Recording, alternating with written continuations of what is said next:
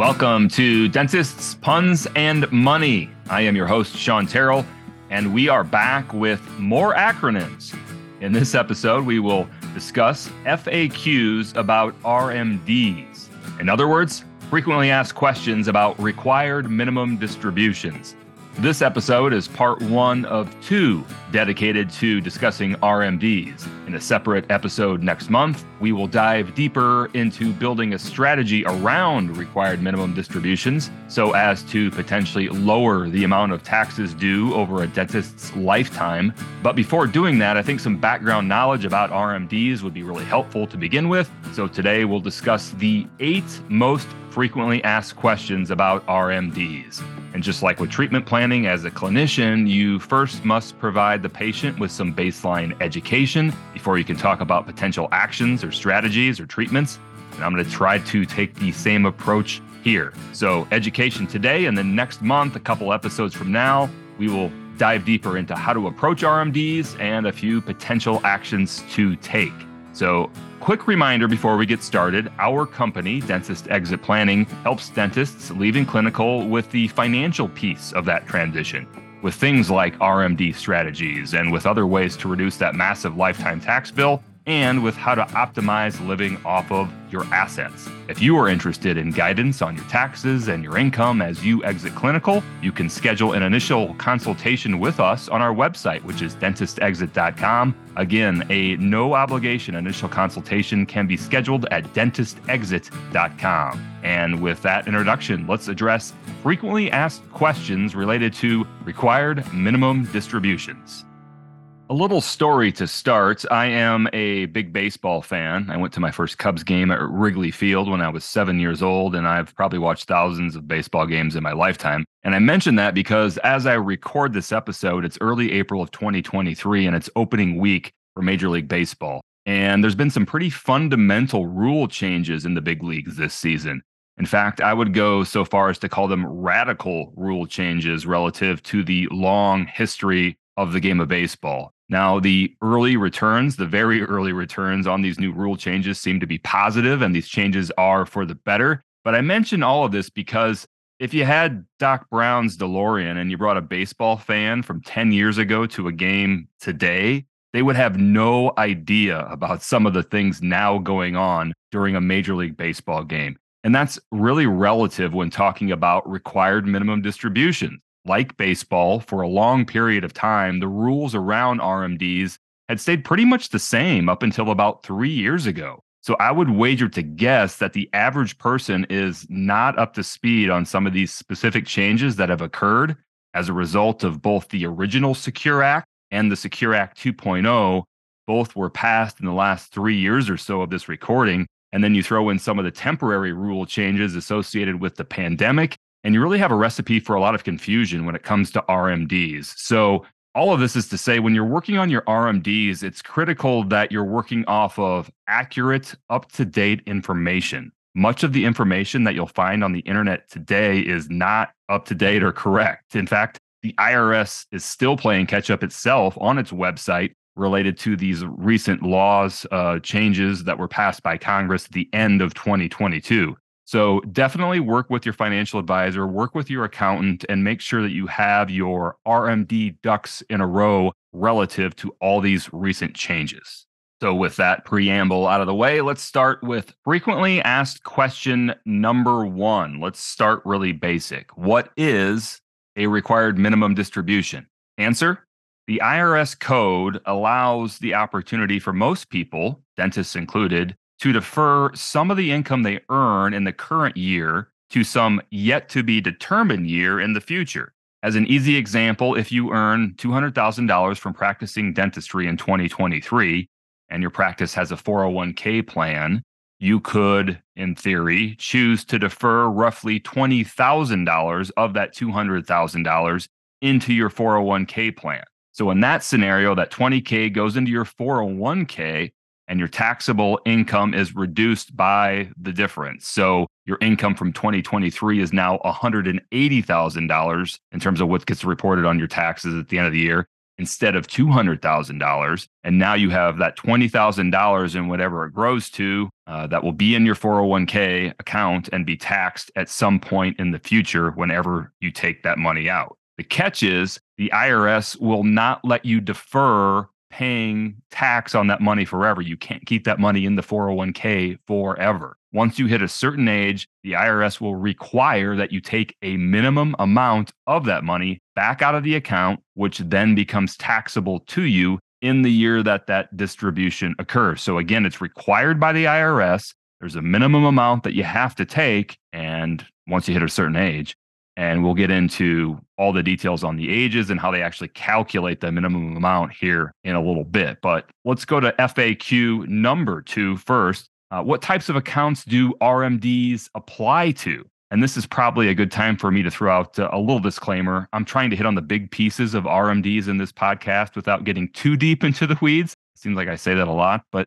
I'm not going to get into every nook and cranny of every account. And just kind of with that being said, in general, RMDs apply to any account where income tax has been deferred or in which tax has not been assessed to it yet. So any part of a 401k or other qualified plan through an employer like a 403b or profit sharing plan that includes tax deferred money or pre-tax money will eventually have a required minimum distribution associated with it. Same goes for most traditional IRAs, SEP IRAs, simple IRAs that were contributed to on a pre-tax basis. So just make sure to double check your account statements, as most of these aforementioned accounts can also be contributed to on a post-tax basis. We're looking for the ones that have not yet been taxed or that are pre-tax.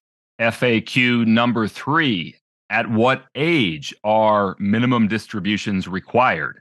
This one is the cause of a lot of confusion because of all the recent rule changes I mentioned a little bit ago. The age for RMDs has changed multiple times very recently. So to make it as simple as possible, let me say this, or let me explain it this way. If you were born in 1950 or earlier, you should already be taking your required minimum distributions on any pre-tax accounts that you have. If you were born between 1951 and 1959, the first year you will be required to take a minimum distribution is the tax year that you turn 73 years old.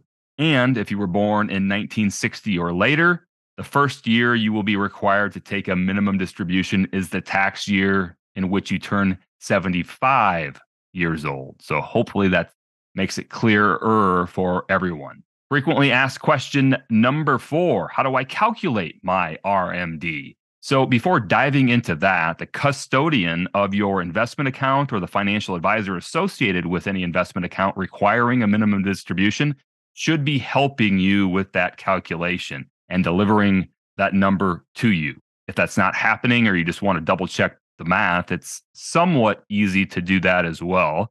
So the first thing to understand about calculating your RMD is that it is based on your account balance on the final day of the previous year. So as an example, if you were required to take a minimum distribution for 2022, the exact amount of that required distribution would be based on your total account balance on December 31st, 2021. So for 2022, you look back to the end of 2021 to calculate what you need to take out at a minimum for 2022. The second factor in determining your RMD is your age. And the third factor is something called the Uniform Lifetime Table, which is published by the IRS. And like anything with the IRS, nothing is simple. So there is more than one table, depending on whether or not you're married, depending on the age of your spouse, and depending on who is listed as the beneficiary of the account in question. So just make sure when calculating all this, you have the correct IRS table for your situation.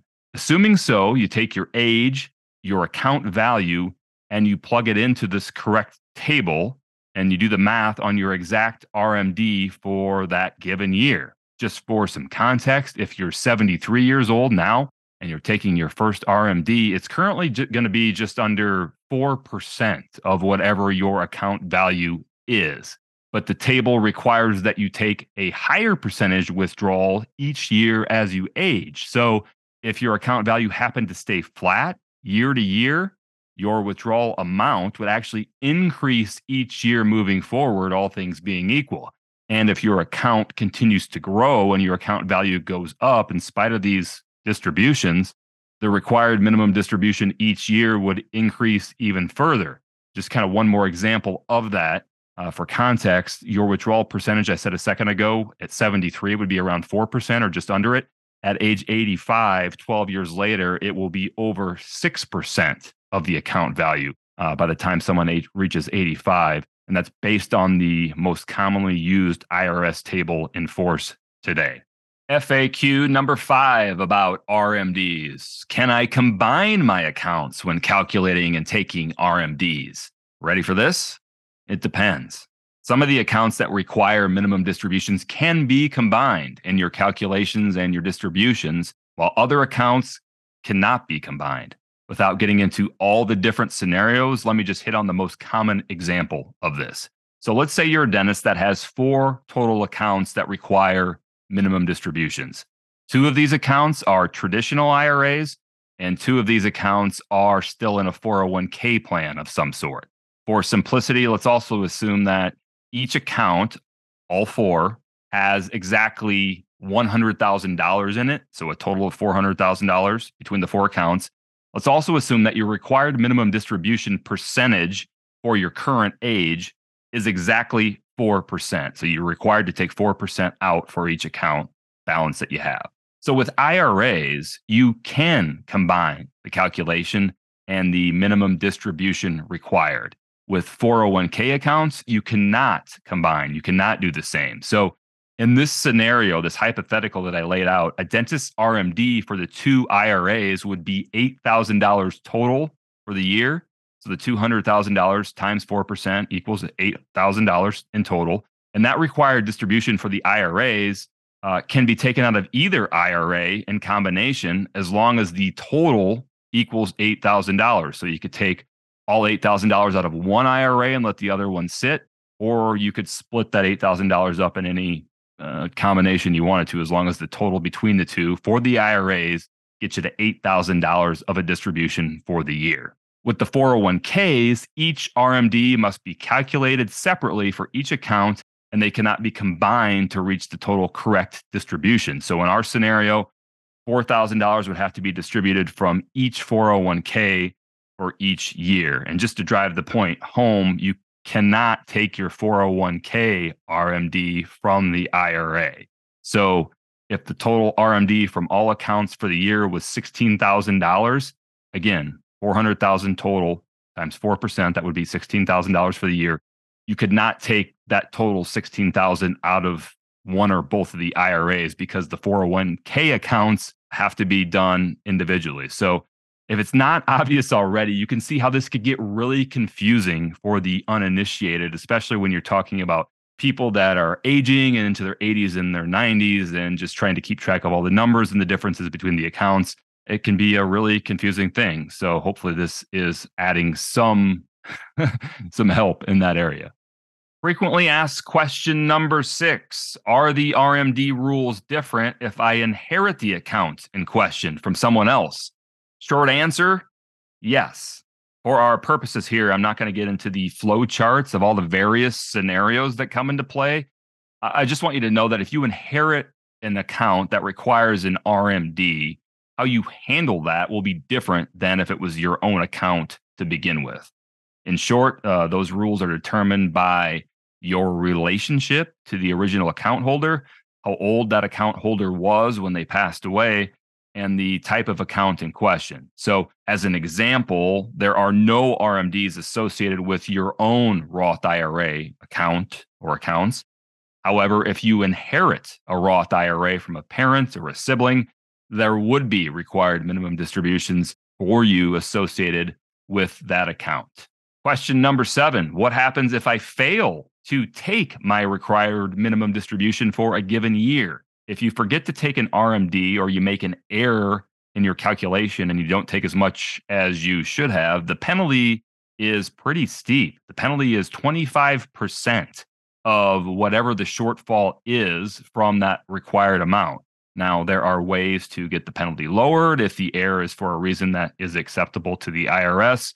or the error is corrected in a timely fashion, but nothing there is guaranteed. And as steep as a 25% penalty seems, it's actually much lower than it was until very recently. Prior to the passage of the Secure Act 2.0 at the end of 2022, the penalty for a missed RMD was actually 50% of the shortfall. So the IRS is not messing around when it comes to making sure people take their RMDs. And the final frequently asked question about RMDs, question number 8, what is the tax rate on my required minimum distribution? In other words, if my RMD for the year is $100,000 total, how much tax will I pay on that $100,000 of income? After all, one of the biggest reasons for dentists to defer income is likely because they're currently in a higher tax bracket, but expect to be in a lower tax bracket at some point in the future. So this one is intentionally loaded to drive a point home, or it's an intentionally loaded question to drive the point home. The amount of tax that's going to be due on those RMDs in the future is unknown. And that's because tax rates and tax brackets are established by the IRS. And as we like to say, they're written in pencil, not pen, figuratively speaking, meaning they can and likely will change in the future.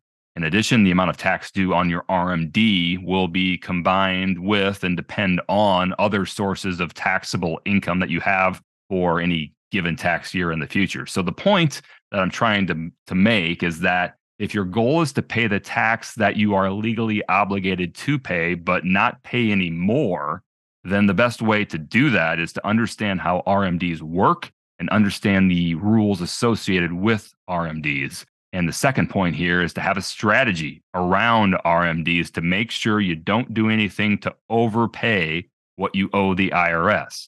Another way to say it, it's important to be intentional about your taxes post-clinical and to be proactive with your plan instead of reactive. All right, there you have it. The 8 most frequently asked questions related to required minimum distributions.